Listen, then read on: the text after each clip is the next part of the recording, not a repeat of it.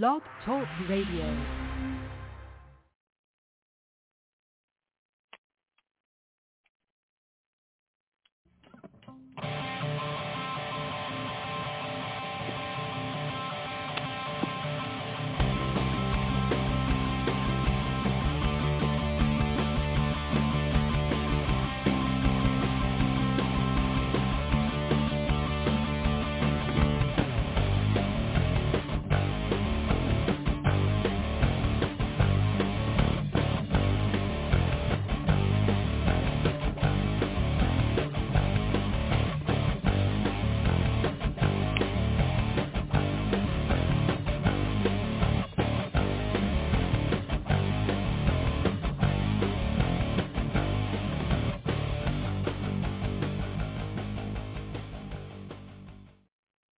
Hey, Turnbuckle Turmoil fans, welcome to the show on another Sunday afternoon. Sign guy with you, Coach Mike Jones, the coach with the most, coming at us from coast to coast. He doesn't mean to brag, but he has to boast because his favorite place to holiday is the Barbary Coast.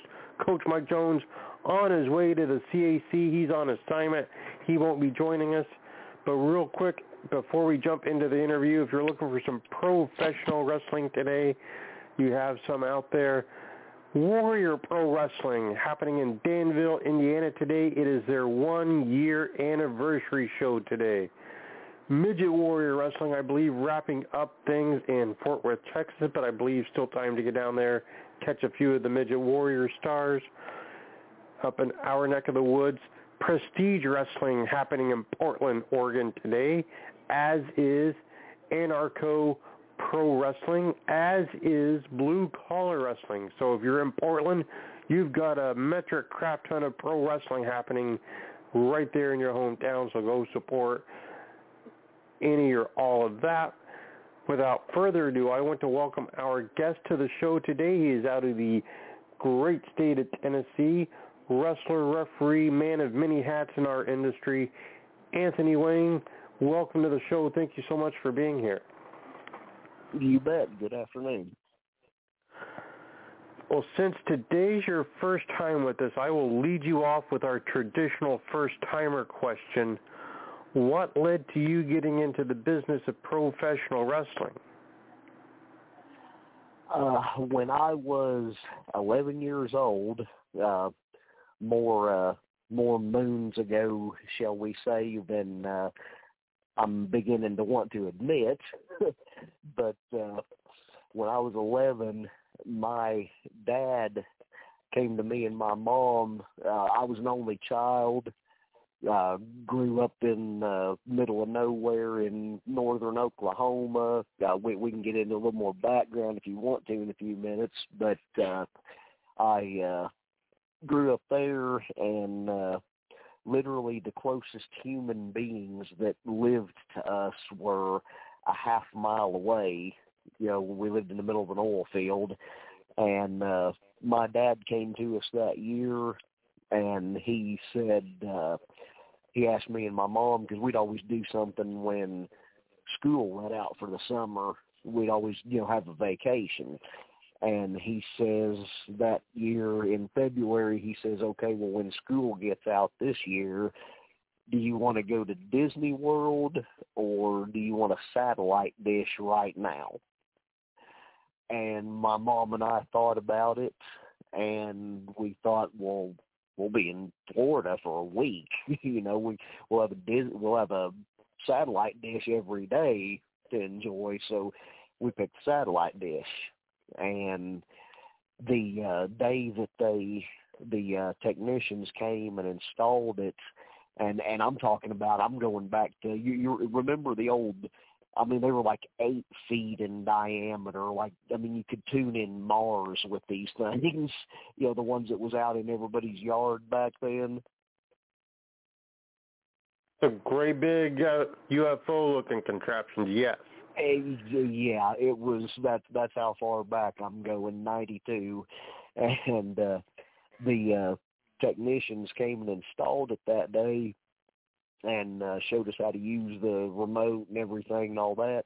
And my mom's flipping through channels that afternoon, and just happened to come by PBS, and it was 5 o'clock, and there's the old Atlanta, the WCW tapes from Atlanta.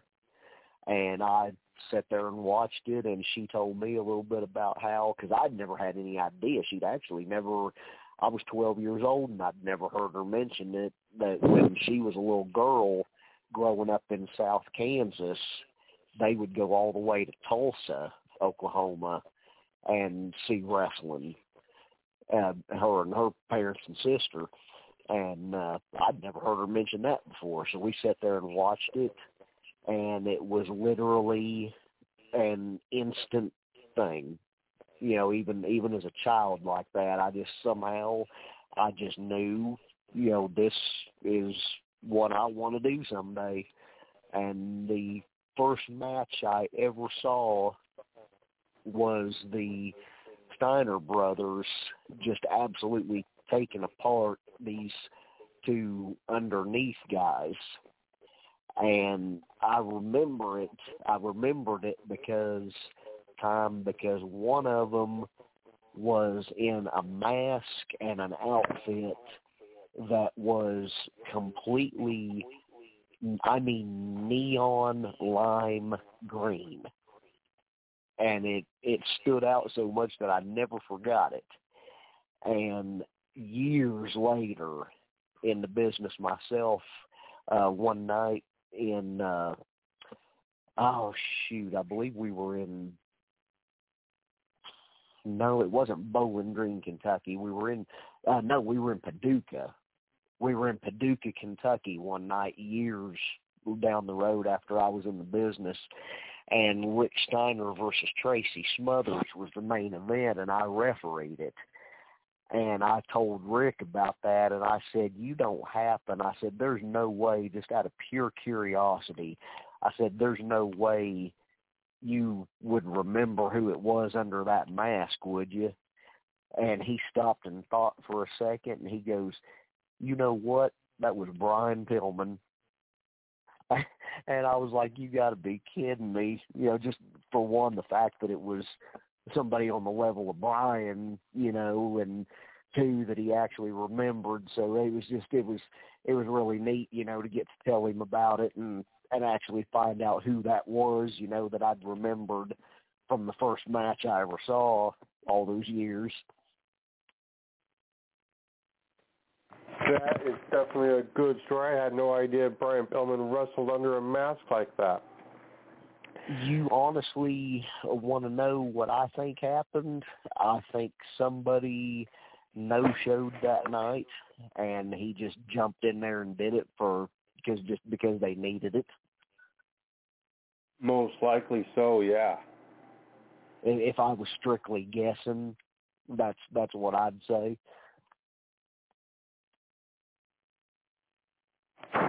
Now, you mentioned growing up in Oklahoma, and that was a big wrestling territory years ago.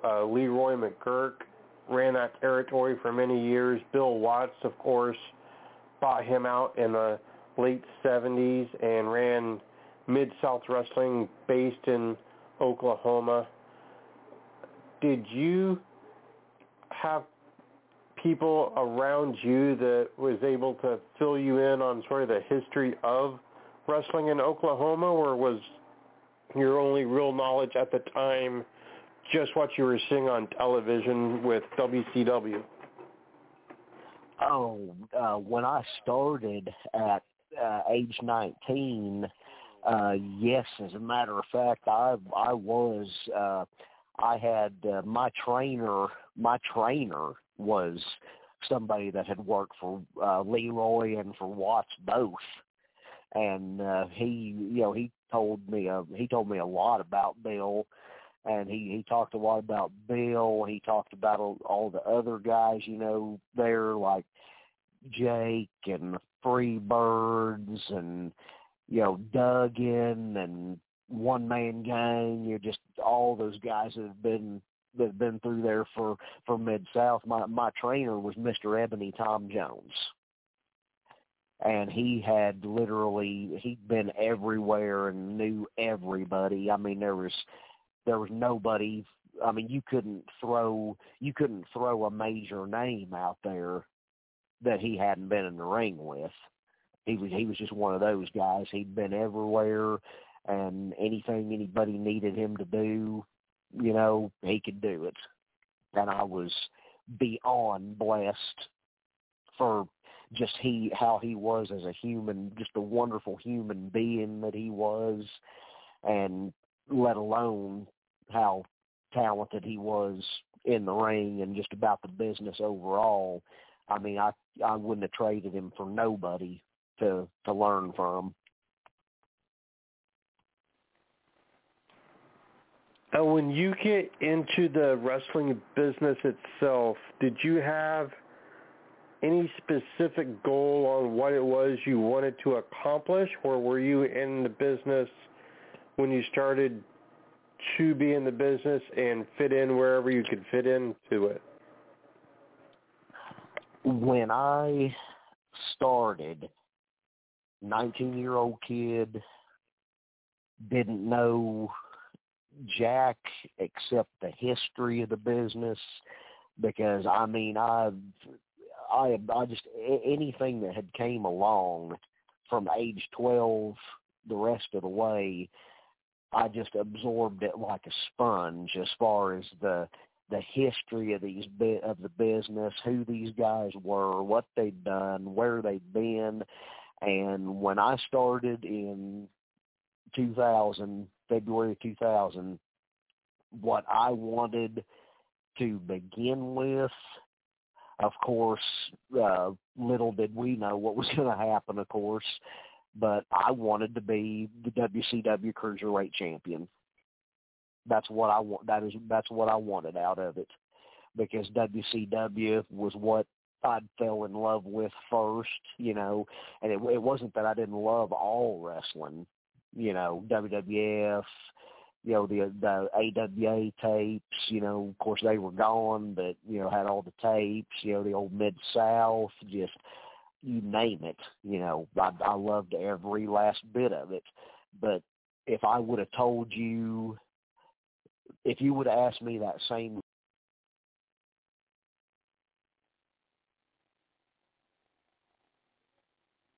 Oh, looks like he dropped the call. Let's see if we can grab him back.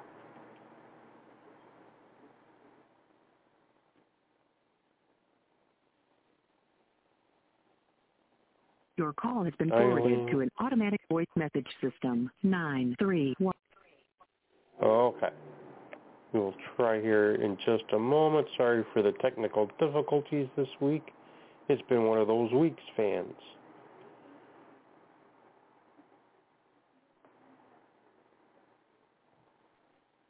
Your call has been forwarded to an automatic voice message system. 93. Okay. We'll give it a few more seconds and try again. This is riveting. Very, very riveting here. Okay. Let's try this one more time.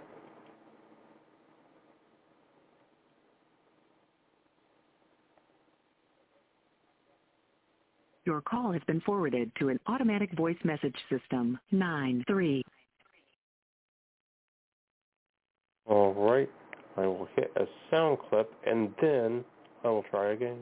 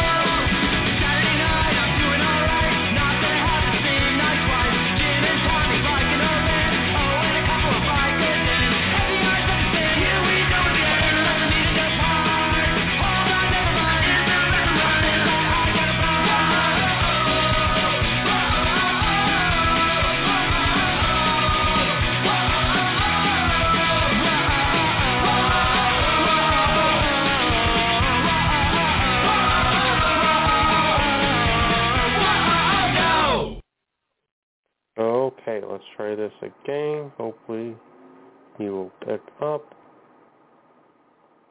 Your call has been forwarded to an automatic voice message system.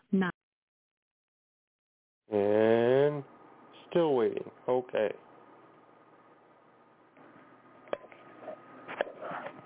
All right, give me 1 second, fans.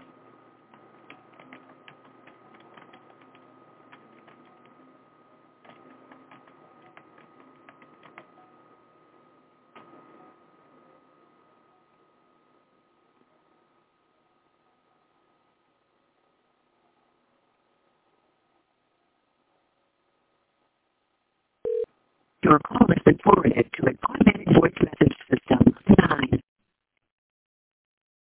9. Uh-oh.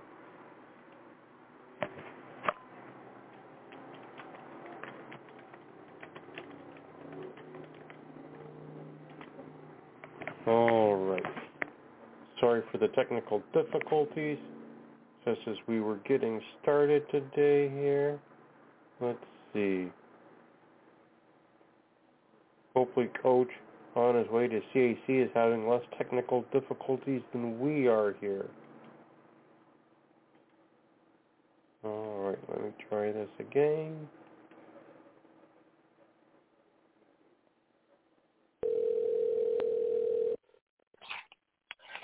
Hey, sorry about that. Not sure how we lost each other.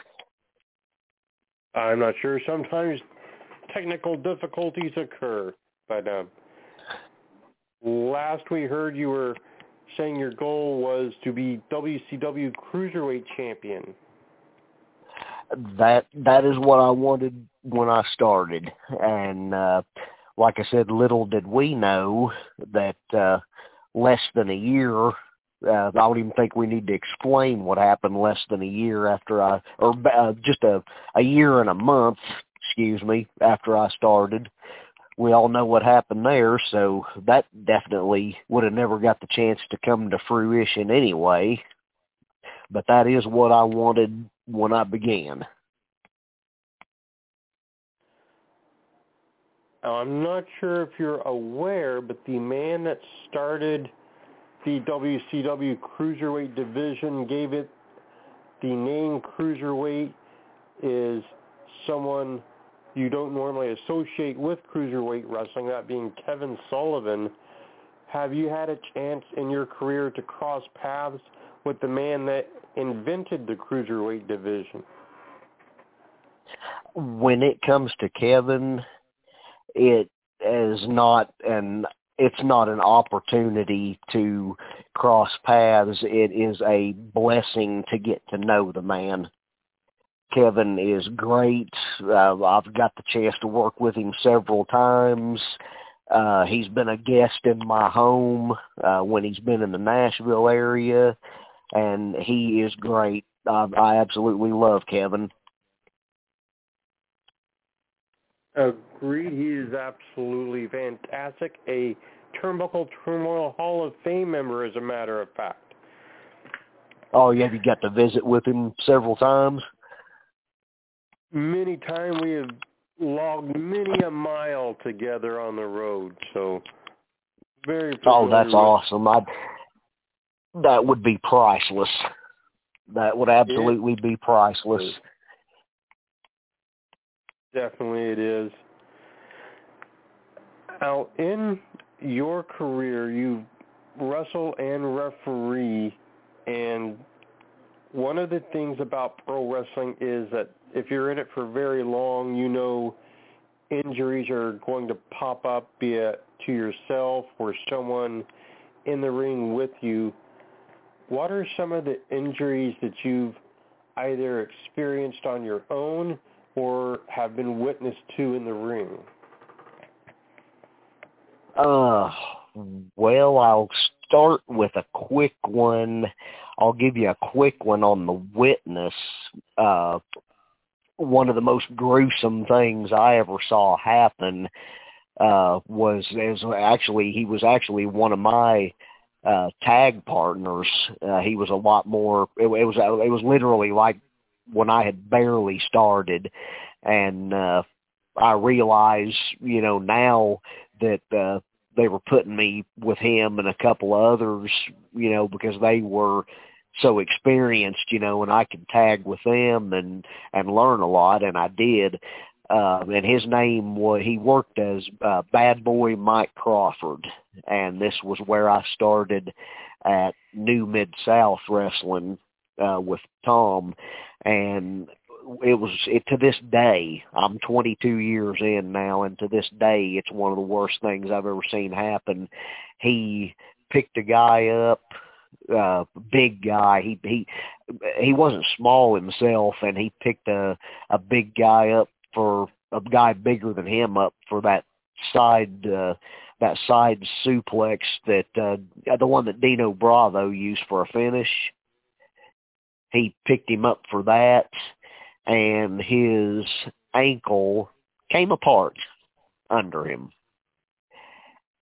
And it damn near, if it would have been any more, it would have punctured his boot. I honestly believe the bone would have punctured his boot. It was that bad.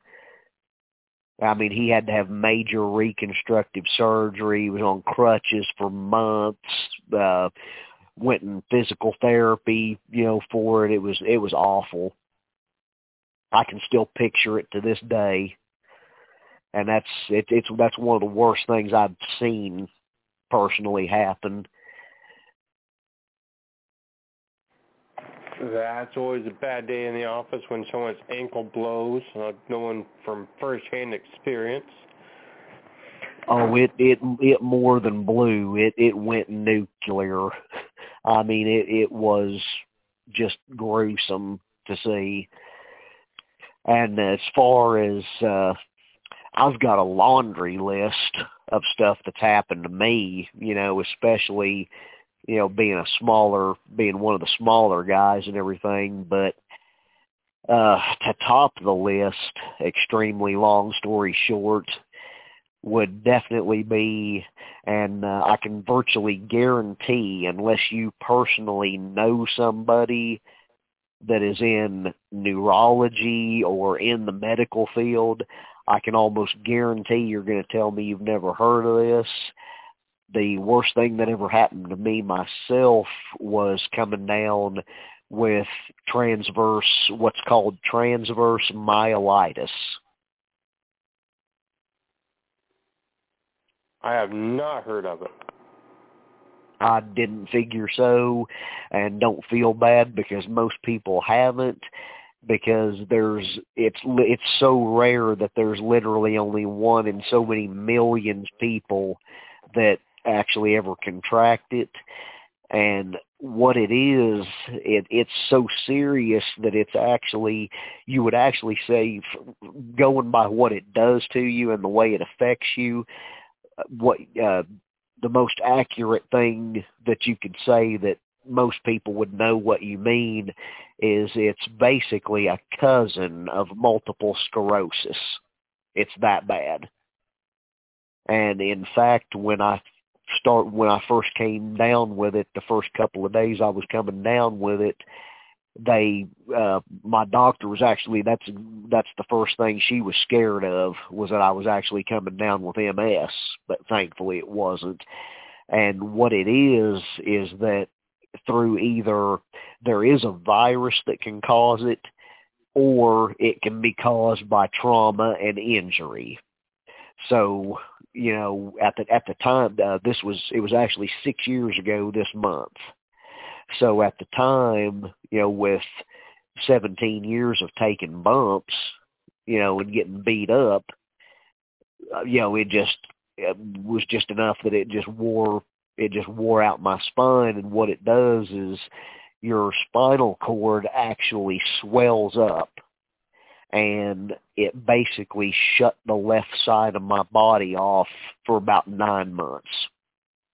Ooh, that does sound rough. It was indescribable. I spent a week in the hospital getting pumped full of IV steroids to get the swelling down, and I'm talking the most serious stuff that they could give me without hurting me. And was in there for a week. I was in physical therapy for 2 months.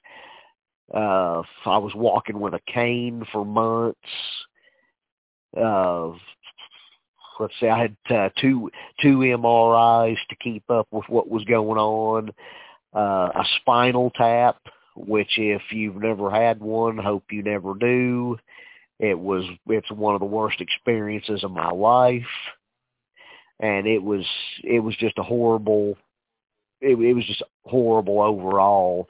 And of course, with the way, just the type of person I am, it affected me mentally so much, just because basically feeling like that everything that I could do was pulled out from under me, the rug pulled out from under me on, within a couple of days' time as I was coming down with this, and there was nothing I could do about it. And I mentally did not deal well with that at all, but thankfully, and I truly believe that it was because of the good shape because I've always kept myself physically in good shape, in the gym and everything. And I believe because of that, thankfully, it took 9 months. It took the better part of a year, but I actually was able to wrestle again. And in the meantime, between that, I refereed the whole time. Well, I'm glad you were able to recover from that. I'm glad you were able to find a way to stay in the business while you were recovering too. Well, some of the best advice I ever got was learn every job in the business, and then you'll always have a job in the business. I learned that as well, and it's always a very true statement. Now, you mentioned being on the IV steroids, and at one point in professional wrestling, there was an anabolic steroid problem. They were legal for a long period of time, and a lot of wrestlers took advantage of that and abused it. In the early 90s, companies were trying to clean that up, but it's been an off and on problem over the years. Looking at the landscape where you're at, do you think that independent wrestling and even the wrestling business as a whole has cleaned up that problem for the most part, or do you think that there's still an ongoing steroid problem within the industry? Well, if you ask me, if I was going to put it in a really straightforward way, I don't believe that steroids in the wrestling business, which, and just as a side note, I know we're not talking about this. I don't remember the name of the certain steroid that they gave me for that. And there are many different types of steroids. But as far as what the guys and what athletes in other sports, have abused and everything, you had the Barry Bonds home run thing, can't say he really got the home runs because he didn't do it fairly. He was gassed out of his mind, and all that. But I feel like if I was saying it, that there's no more, I don't truly believe that there's any more likelihood of the steroid use in the wrestling business ever being completely cleaned up any more than the likelihood that we're going to get illegal drugs off of the streets in Chicago and Los Angeles and Miami and New York, and you get what I'm saying. For sure, yeah. I think it's something that's always going to be there. Now, another part of our industry that has been a little bit controversial in the last few years is bloodshed. There's been in the last several years more knowledge coming out of the medical field about what bloodborne pathogens can do in certain diseases, and in a physical combat sport where there's oftentimes blood, a lot of people feel it shouldn't be introduced on purpose. Some people feel that there's still a place for it under the right circumstances. Some people want to see blood practically every match. What's your own personal stance as it relates to blood in professional wrestling as it sits here today? To me, you know, if you're in a type of, say, something like, and I probably don't even have to reference what match I'm talking about, you know, if you're in a Magnum TA and Tully Blanchard type deal, you know, I think, you know, there could be something there for it. But just for these ones that want to have it, you know, they and they want to see it, like you just said, you know, every match, you know, it's just, I think that's ridiculous because, you know, it's just not necessary. I mean, you can anything can be overdone. I agree with you there for sure. Speaking of overdone, we both know that travel is an essential part of professional wrestling. Very rarely do you have shows that you can just walk across the street from your house and be at the venue. You have to drive, you have to fly, trains, buses, whatever the case may be to get to these shows. What is the longest trip that you've made so far for your professional wrestling career? Number one would be getting in a car. To be fair, I've got to include all of it. Leave Nashville, Tennessee, go to Owensboro, Kentucky, get in a car with 3 other guys, and we went to do a loop around the Winnipeg, Canada area. And if I'm remembering correctly, when we were up in that area, that put me in between 25 and 30 hours from home. Well, full day plus just to get home from the shot. Oh, easily. We were actually gone for 11 days, and we had a shot every day. We had a shot the day that we left. The last day we worked, we left. I forget the name of the little town. We did several different we did Winnipeg and itself, which is a big city, and then we did smaller towns surrounding it. And the last day we wrestled and left after the main event to do the straight through drive back. So yeah, it was crazy on that. And the other one would come in a very close second would have been I left, this is when I was still living in Oklahoma, and I left Ponca City, Oklahoma, where I lived, and I had a 6-hour trip to Dallas, Texas, get in the van with, I'm wanting to say we had a 15-passenger van, pulling the ring in a trailer and everything, the ring and all our luggage and everything was in a box trailer we was pulling behind us. And I'm wanting to say there was 8 or 9 of us guys in a 15-passenger Ford van. And we went from there to Forest Hill, California, which is crossing a little over half of the entire United States nearly. and it was around 31 hours. And we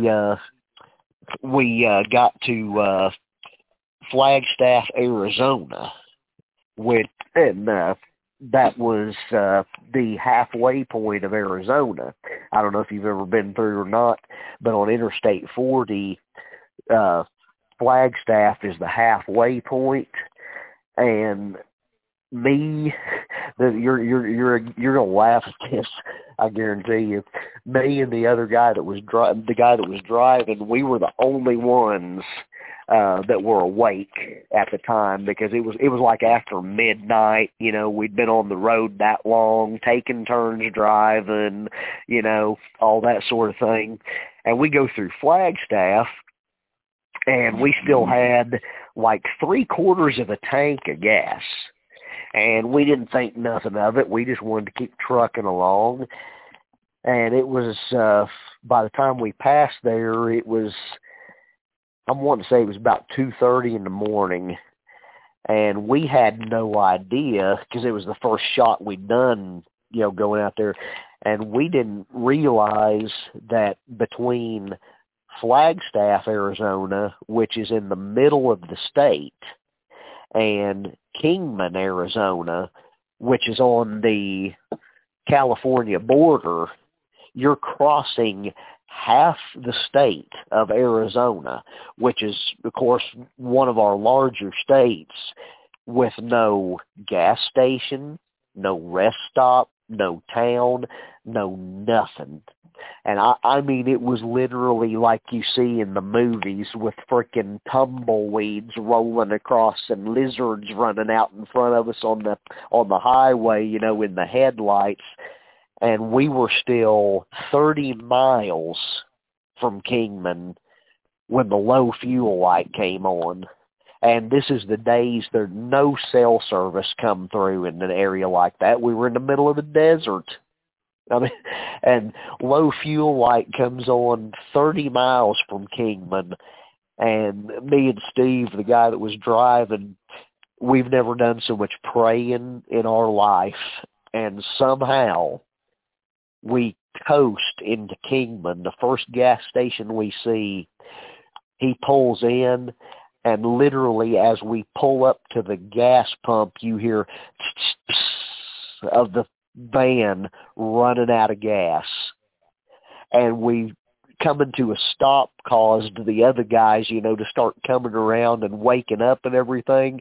And I just leaned over and whispered to Steve, I said, just get out and pump gas. Don't say a word. And we never even told them what happened. We didn't even tell them we almost got stranded at 2 a.m. in the middle of the desert. Oh, man, that definitely would have been not a good road trip if you ran out prior to getting to the station. Oh, I don't know what we would have done. And we made that was the first trip we did that one, and a year later we went back out there again for the same thing, and the promoter was actually driving this time when we just happened to go through Flagstaff. And I got up and went to the front of the van, and I told him, I said, get gas. And he looks at me, looks at the gas gauge, and he looks at me. He said, well, we're fine right now. I said, don't ask any questions, just get gas. We weren't about to, I wasn't about to let us make that mistake again. I bet not. Oh, I don't know how prevalent this is in your area, but in the last several years, we've seen wrestling shows popping up at bars quite a bit, whether it's inside of the bar if they have space, or if it's behind the bar in a parking lot or something. A lot of promotions like to promote adult-only shows in bars, have more of an intimate type of setting, be able to use more colorful language, more hardcore type of matches. Do you yourself run into a lot of bar shows in your career? I would not say a lot. Definitely, I would not say a lot. I've done, to tell you the truth, I'm not even sure that I need both hands to count the bar shots that I've done, honestly. It just hasn't been that much. Now, just for your own personal taste, do you like doing the bar type of shows and the more adult-only crowd shows, or are you more of a fan of doing shows that are for a wider audience? Well, it's I understand exactly what you're saying, but to me, I'm sitting here going, one, just like I was taught, as far as I'm concerned, one, if you've got to get on the microphone and cuss your opponent or cuss the crowd or what have you, and that's the only way you can get a reaction out of them, stay off the microphone. And two, if you're sitting here looking at it in a business sense, why on earth, if you're a business person in wrestling or literally any other business, if you're a business person, why on earth would you cut out that amount of potential paying fan base? Meaning all the younger people and everything, from a 17-year-old teenager, 14-year-old girl. I've got an 8-year-old little girl, first grade daughter, whatever age it might be, under 18. Why in your right mind would you cut them out and lose that paying fan base? Very true. I know a lot of promoters just stylistically like to see sort of the hardcore thing, but it always mystifies me that they exclude part of a fan base potential. Right. I just don't understand. I mean, I know the expression shooting yourself in the foot. Well, if that ain't it, I don't know what is. Now, speaking of the fan bases, I'm sure you know as well as I do that the fans in your area there in Tennessee are some of the rowdiest fans that are anywhere in the country. They can become very riled up very quickly, and it's not unheard of in Tennessee to hear of fans starting to riot. And for the people in the business that talk about how they almost had the fans rioting when all they were doing were booing from the seats, they don't know what a true riot actually is like. Have you personally been in any situations where the fans were seemingly getting out of control to the point it got scary?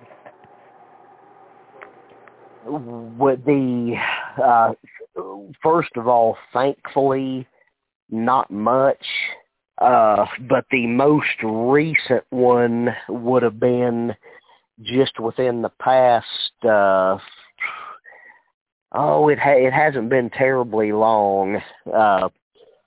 In the past, I'm going to say it was inside of the past 3 years, and we were in Lebanon, Tennessee, at the National Guard Armory, and one of the guys did something on his way to the ring that set off one of those, you know, the type that's always in the crowd, those one, even if it's just one, every crowd has one, the one that thinks there's not a wrestler that comes out to the ring that he couldn't take himself, and this, that, and the other thing. And well, one of the guys did something that set him off, and he comes up, and they actually they actually begun to get into a fight, and then the next thing the rest of us in the dressing room know is Bert Prentice is running back there, busting the door of the dressing room open, screaming, "Fight, fight, we need help."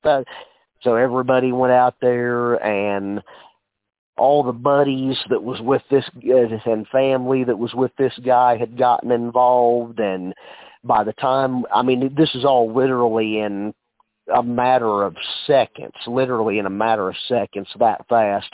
And because by the time we even got from the dressing room, the rest of us, it had already hit the fan and it was on. So there we go. And then eventually it all had to get broke up and people got kicked out and we went on with the night. And that's the most recent one I personally had any involvement in. But yeah, it was a mess.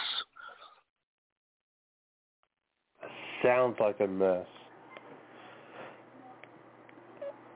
In the last 20 or so years in the United States, there's been a lot more interest in the lucha libre style of wrestling and Mexican wrestling in general than there ever has been, thanks to WCW bringing in so many of the luchadors for their cruiserweight division.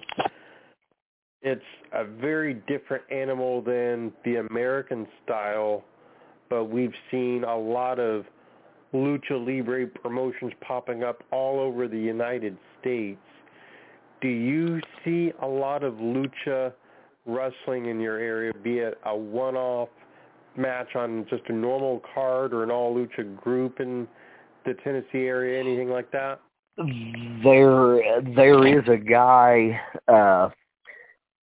that I cannot think of his name now to save my life, but there is he's a luchador. He's a Mexican guy himself, and he is running right up around Nashville on a fairly regular basis, and he draws good. He draws the and Tom taught me, that was one thing Tom taught me when I started too. You book a card, you want those ethnic. You want that on your card, just for the simple fact of drawing that crowd.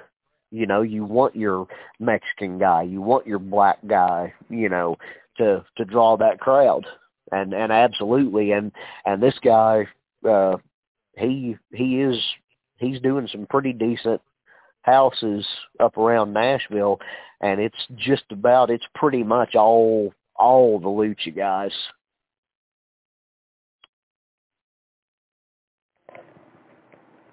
Now, on the other end of the spectrum from lucha libre, Japanese wrestling in the last probably 5 to 8 years has really exploded in the U.S. to the point that New Japan Pro Wrestling not only has television on an American network, but they can do standalone shows within the United States now. What do you think of the emergence of Japanese wrestling in the United States?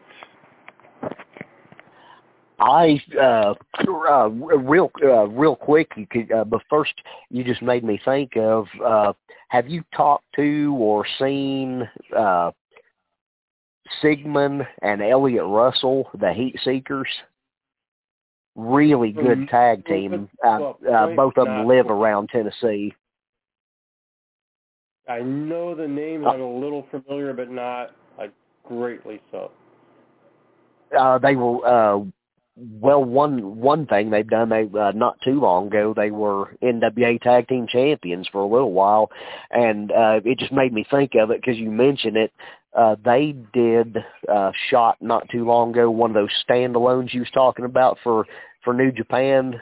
They did it in North Carolina. They went in for them. And to answer your question, I love it because I always liked, growing up and everything. I mean, you might find if you got 10 people together, that which at the time, like I was, that was just a fan that didn't know anything about the inside workings of the business, if you were to get 10 people like that together and see what they thought, you might find 3 out of the group that would be like me, that would sit there watching WrestleMania 7 and perk up and, oh, this is cool. You know, when the Japanese, it was Genrico Tenryu, and who was it that teamed with him against Demolition at WrestleMania? Katal. But that's I believe that's right. And because Vince had that working relationship with New Japan at the time, and they came over and did WrestleMania. And like I say, you know, the majority of your fans, you know, that was probably sitting there that night in the Los Angeles Sports Arena might have been scratching their head a little bit like, but I thought it was really cool because I thought it was neat when these guys from the other countries came over. Absolutely, for sure. Well, we're getting close to the end of the show today, and I want to make sure that there is plenty of time for you to say anything you would like to say, plug anything you would like to plug, social media, merchandise, upcoming shows, your favorite seafood restaurant, whatever you would like. The floor is all yours. Oh, well, first of all, one thing coming up, I believe I touched on it a little bit right before we went on the air, and there is Showtime All-Star Wrestling is making their comeback starting this Saturday. It's looking like we're going to be looking at least once a month up in Nashville at the Texas Troubadour Theater. Real nice venue up there, real good place, beautiful building. And they're going to be making their comeback there. I will most likely be refereeing that. That was what I usually did for them. And that's going to be this Saturday. I believe bell time is 7:30. And other than that, I've been spending quite a bit of time. If you look up, I forget the exact address of the building, but if you look up High Voltage Pro, as in Huntsville, Alabama, I've been spending quite a bit of time there. I'm wrestling there, and that is every week. If anybody happens to, anywhere around that area happens to be, feel free to join us anytime, any week, Saturday night. That's a 7:30 bell time. And as far as throwing one out there for the restaurants, I'm sure I'm not alone in this, but whatever town you might go to, if you find you the good Mexican restaurant, you got it going on. That's my favorite. Very enough. Well, Anthony, I want to thank you so much for being on the show today. It was an absolute pleasure having you on. We will definitely have to do this enjoyed again. Well, we will definitely have you back, and I want to wish you the best of luck as you continue on. And you got the show next Saturday, so best of luck with that. I appreciate that very much. Enjoyed being on with you. All right, fans, get out there, support Anthony. If he's wrestling, refereeing, or anything else on the show, go out and support him and what he does. Find yourself some local independent pro wrestling and get out there and give it a shot. We will be back with you next week. Next Friday afternoon, we have referee Aaron Greider with us. And 1 week from this very day, we kick off Superfan Month with David Wills. So you'll definitely want to be here for the return of David Wills. Everybody stay safe out there, and we will talk to you soon.